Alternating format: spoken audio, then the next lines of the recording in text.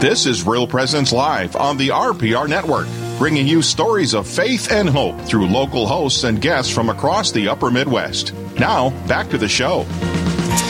Welcome back, everybody, to the Sons of Thunder show. I'm Father Justin Waltz. And I'm Father Josh Waltz. We're brothers in blood. Brothers in the priesthood. We got one heck of a guest on the phone. It was supposed to be in studio, but we got him on the phone.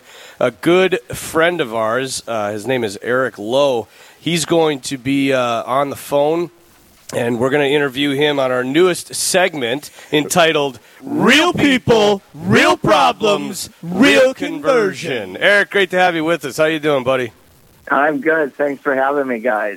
Oh, man. So this, just so everybody understands, Eric went to high school with us. He was in my brother's class. I kind of knew him. I was 3 years. I was that punk little sophomore kid trying to hang out with the seniors.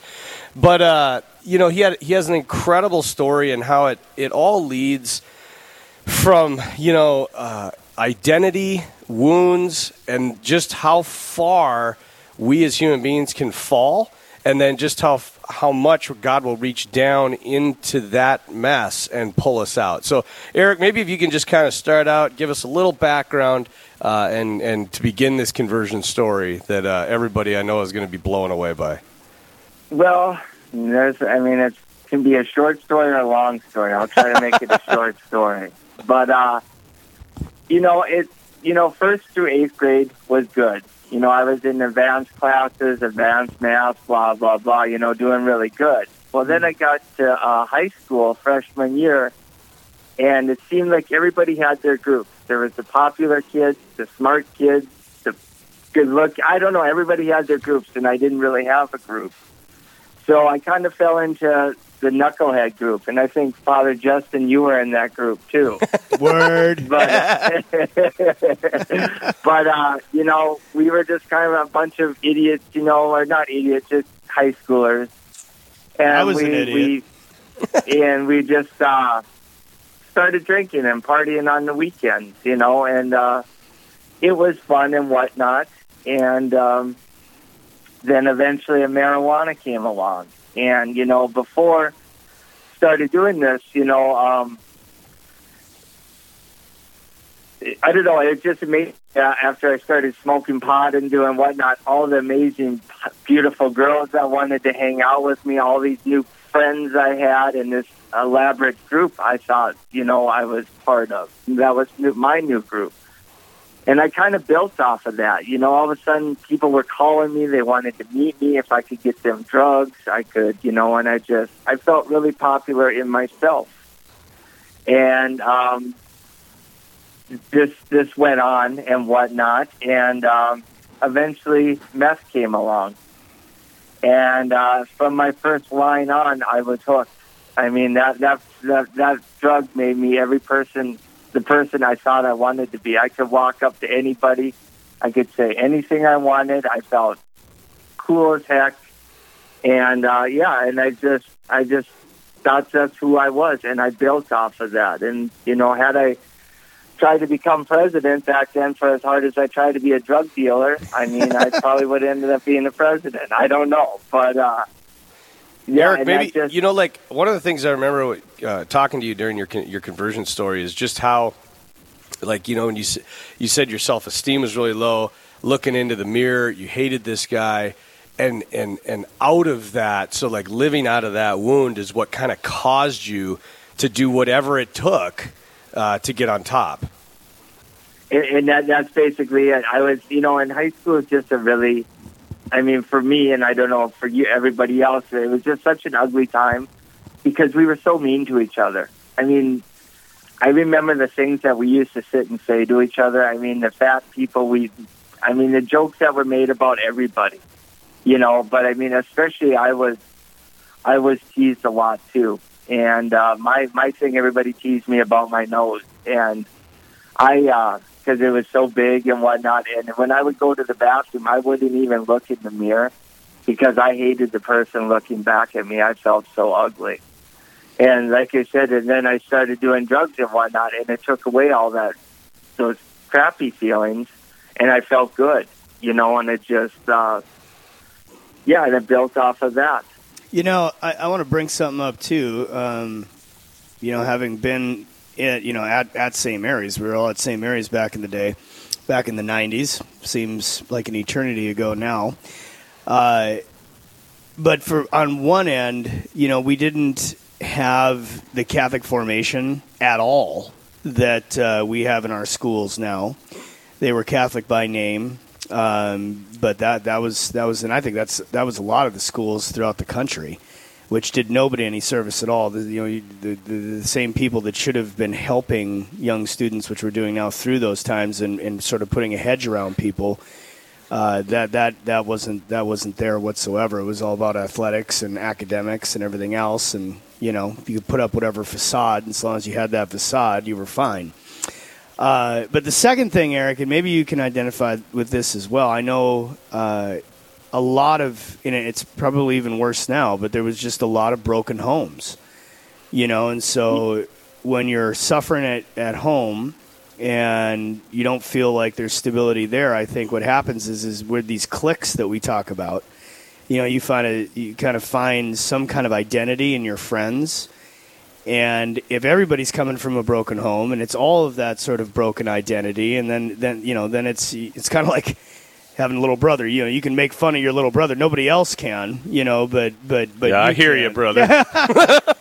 And so then you kind of tear each other apart in that group. And if the whole drinking, drugging culture gets into that group, then that becomes sort of the foundation of the identity of the broken community, of the broken homes, and just so much brokenness.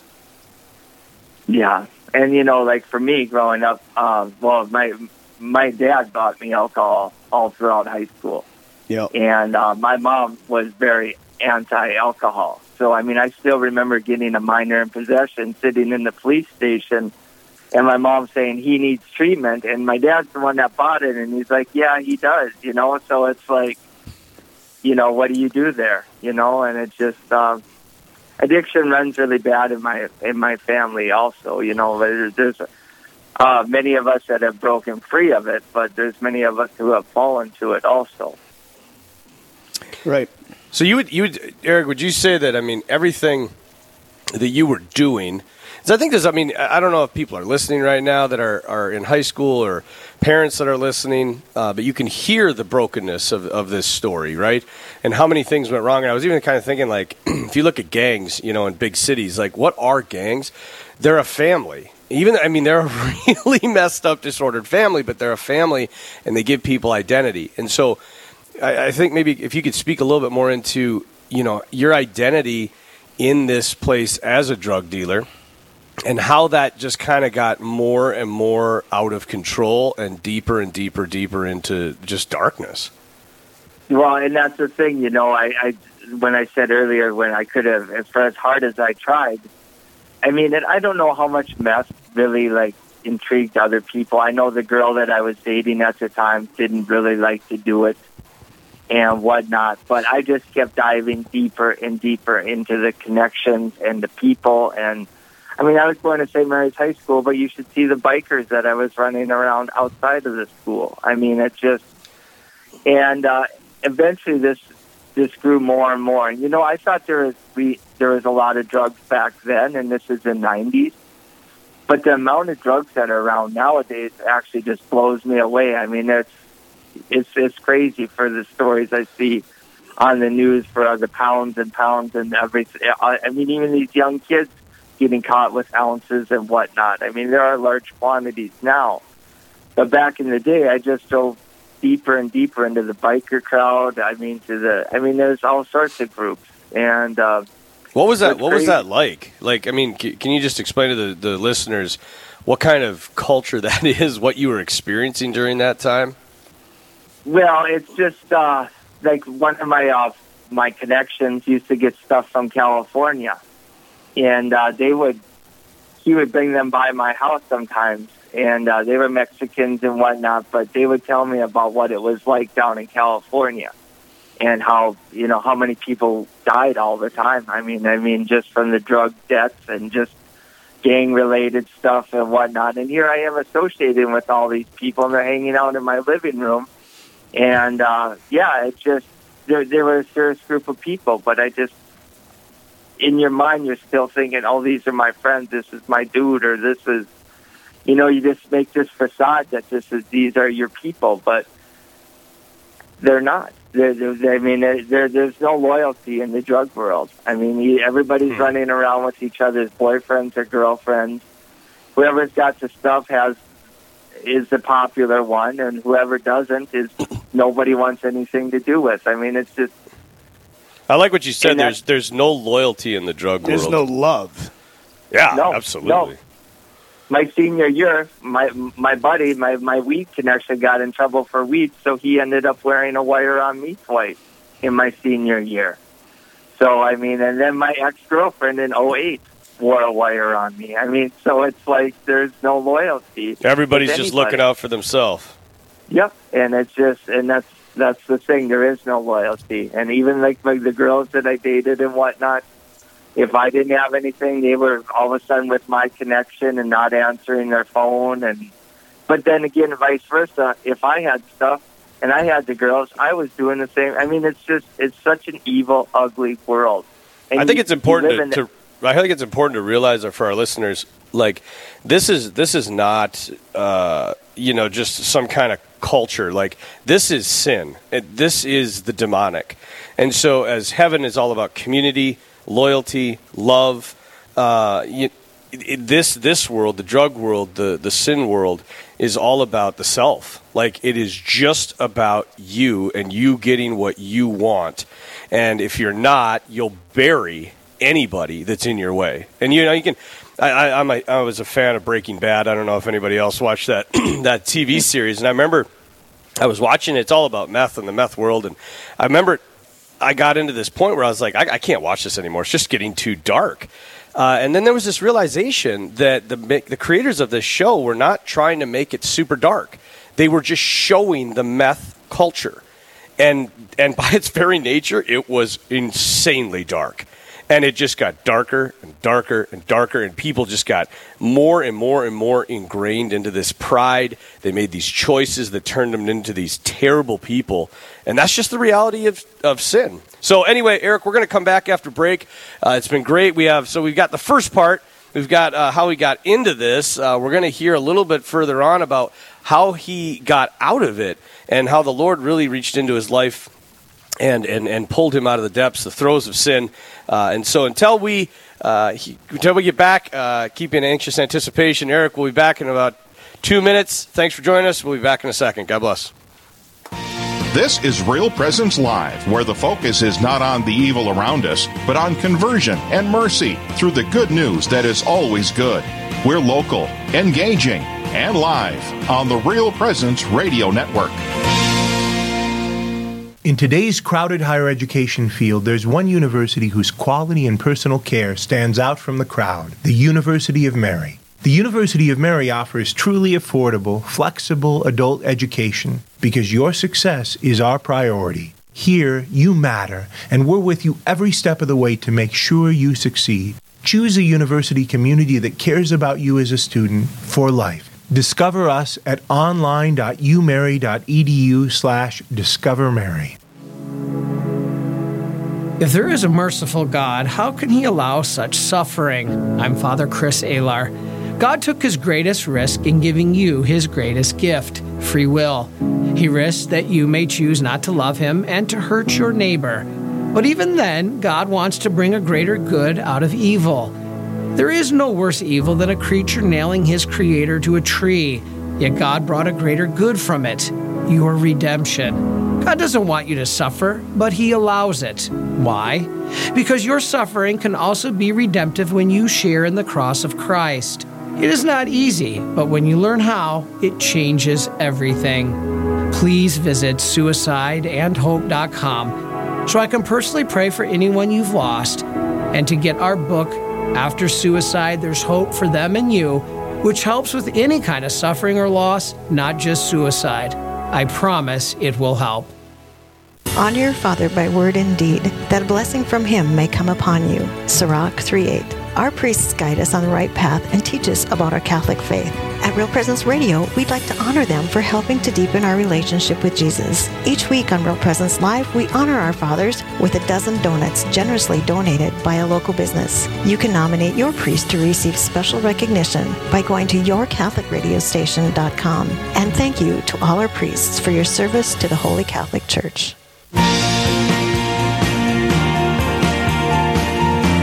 You're listening to Real Presence Live.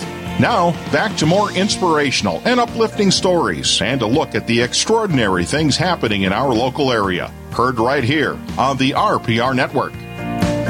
Welcome back, everybody. I'm Father Justin Waltz. And I'm Father Josh Waltz. We are the Sons of Thunder. We got a heck of an interview going on right now. Mr. Eric Lowe, who is the guest on Real People, Real Problems, Real Conversion. Well, Eric, back to the story. As you were saying, these people just, the culture that you were in, they just didn't care about you. And like you said, we were talking during the break, and you said, when I went to prison, he's like, guess how many of my buddies that I was, quote-unquote, friends with wrote me when I was in prison? 0. Right? So, again, and I think it's really important, this is an extreme example for sure, but you can see most of sin, most of our problems come out of a lack of identity. When my whole life changed, and Eric, I'm sure you can speak to this later on, when your whole life changed, that you realized that you were a son of the Eternal Father. That became your identity. And once that identity is ingrained in you, your whole outlook, your whole worldview changes. But for so many, their identity is coming from this world. Be that I'm the popular guy,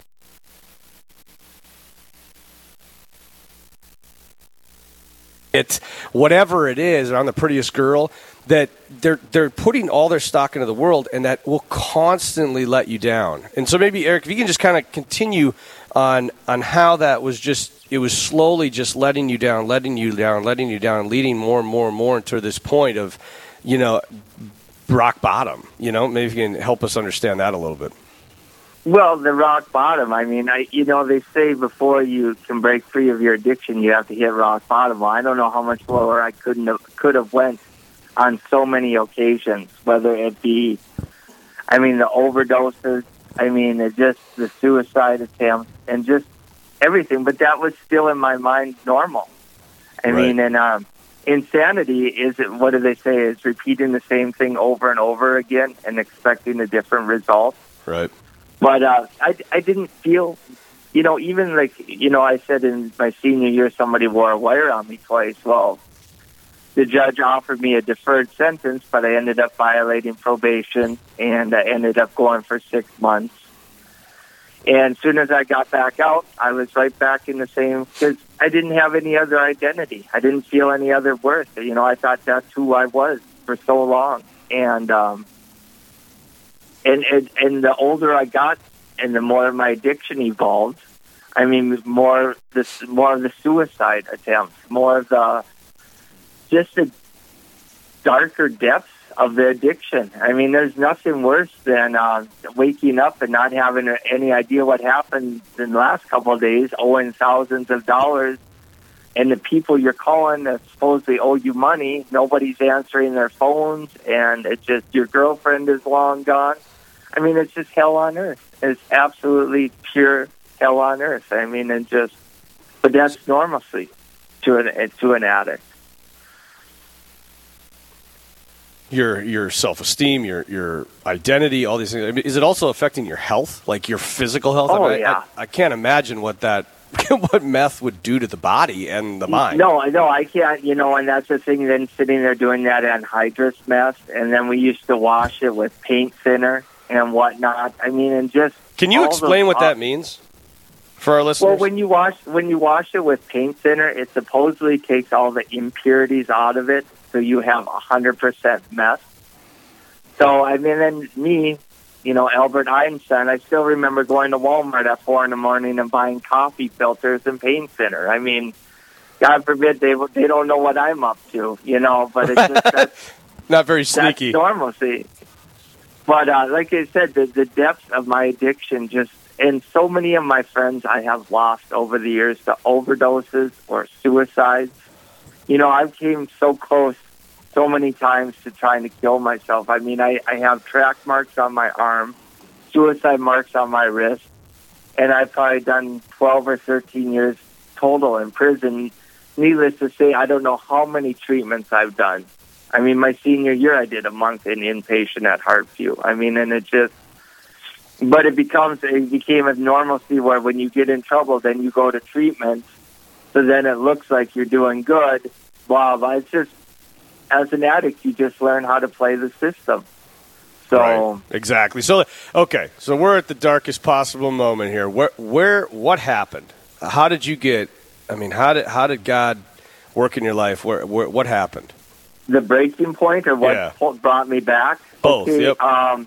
In 2008, my ex-girlfriend wore a wire on me, and I was looking at my third delivery of meth, and I had already had the 2 deliveries from high school, so this was a 20-year minimum mandatory. Well, my dad had bailed me out of jail, and I was continuously going to the bar drinking, and, you know, because it's, what stinks when you get in legal trouble, because from the minute you wake up till the minute you go to bed, that's all you think about, because the devil says, oh, you're going to do this, you're going to, you know, you're just, and that's what happened, what's going on in my life. I mean, the devil, you're going to go to prison, you're going to get beat up, you're going to do all, you know, just bombarding me, and it just, I was so miserable. But then I'd go drink, and then, you know, you feel good about yourself, but it was on October 8th, I had left the sports page, and I ended up rolling my truck over in Mandan, like right by Raging Rivers. Mm-hmm. And for whatever reason, I was over in Mandan. I lived in Bismarck. I don't know why I drove over there. But they found me 100 feet from my vehicle with 3 broken vertebrae, and my lungs were collapsed, and I wasn't supposed to make it through the night. Well, by the grace of God, I'm alive today. Had I died, I would be in the deepest pit of hell, because all I cared about before was sex, drugs, and rock and roll. I mean, I wasn't a dad to my son. I wasn't a son to my parents. I wasn't a brother to my sister. I wasn't anything to anybody except I was an addict to myself. And I haven't had a cigarette, I haven't had a drink, I haven't had a drug, I've been sober over 12 years now, and it's just by the grace of God I'm alive today. And he could have just easily let me die. He could have let me just go to hell, and because that's the life I wanted to live. But in his love and mercy, he saved me, and he gave me another chance at life. And needless to say, I did end up going to prison in 2009 for the 20 years. But I was in for 9 years, and I was able to get early parole. But going to prison was the biggest blessing also, because I went to catechism class every Monday night for 9 years. And I didn't know about incorruptible saints. I didn't know about Sister Faustina and Jesus, I Trust in You. I didn't know how many times Mary had. I mean, there's so much I learned. And what a gift and blessing to our faith, and to learn so much about it. And also my teachers, the deacons and whatnot, were so led by the Spirit. I mean, it was just the biggest gift and blessing. And Eric, maybe you can speak too to just, you know, I remember when my brother and I came out to the prison and did the retreat. And okay. Yeah, just kind of what that was like.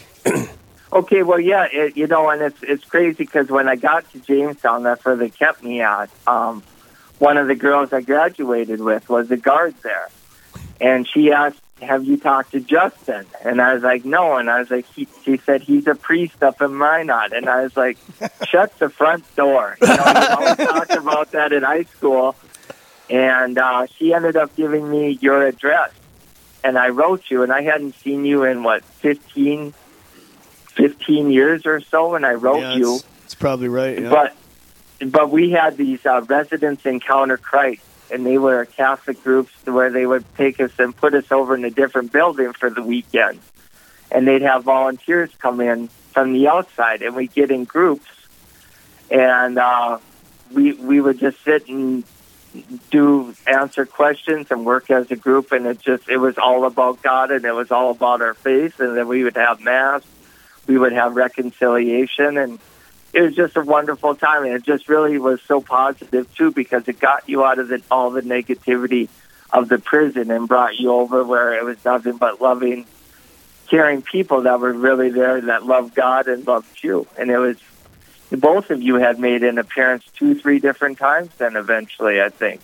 Right. And it was just a very powerful time. And, and then, Eric, when you got out, and, everybody that's listening, you received a pardon. Maybe you can just tell us a story about that, because I think that's a really powerful story. Okay, well, even, I had learned about Sister Faustina and Jesus, I Trusted You. And even before I went to the parole board, I was sitting outside the door, and I was sitting there thinking, Jesus, I trust in you. Whatever day I get out is part of your plan for me. Well, then I talked to my old case manager, and she was just phenomenal, too. She pushed for years for me to be seen earlier, and they finally did. Moved it up like 2 years, my parole hearing. But I was like, should I apply for a pardon? And she's like, well, why wouldn't you? And so I turned in the pardon application, and I had 10, 15 family members write letters. My amazing boss wrote a letter. And even my church, I did an article on whatnot about me, about changing my life and whatnot. So I had a lot of stuff I brought to the table.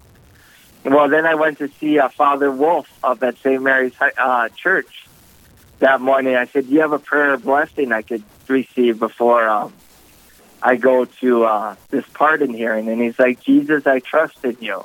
He's like, and I was like, so then when I got to the pardon hearing, it was Wayne Stenjum and then 6 or 7 other pardon board members and whatnot sitting there. And Wayne Stenjum asked me a bunch of different questions, but then he finally asked, Mr. Lowe, what happens if you don't receive your pardon today? And I said, Jesus, I trust in you. I said, if it's part of God's plan for me to get pardoned, you guys will pardon me. And if it's not, then I won't. And then he's like, Wayne started laughing. He's like, well, way to put the pressure on all of us. and everybody started laughing. And then the chairman of the board asked me, he's like, Mr. Lowe, will you pray for us? And I said, well, it depends on how today goes. And then everybody started laughing again. That's Eric, incredible. We got to get moving here. I just want to leave all of our listeners with the scripture passage, 1 Timothy chapter 1:15. Here's a trustworthy saying that deserves full acceptance. Christ Jesus came into the world to save sinners, of whom I am the worst.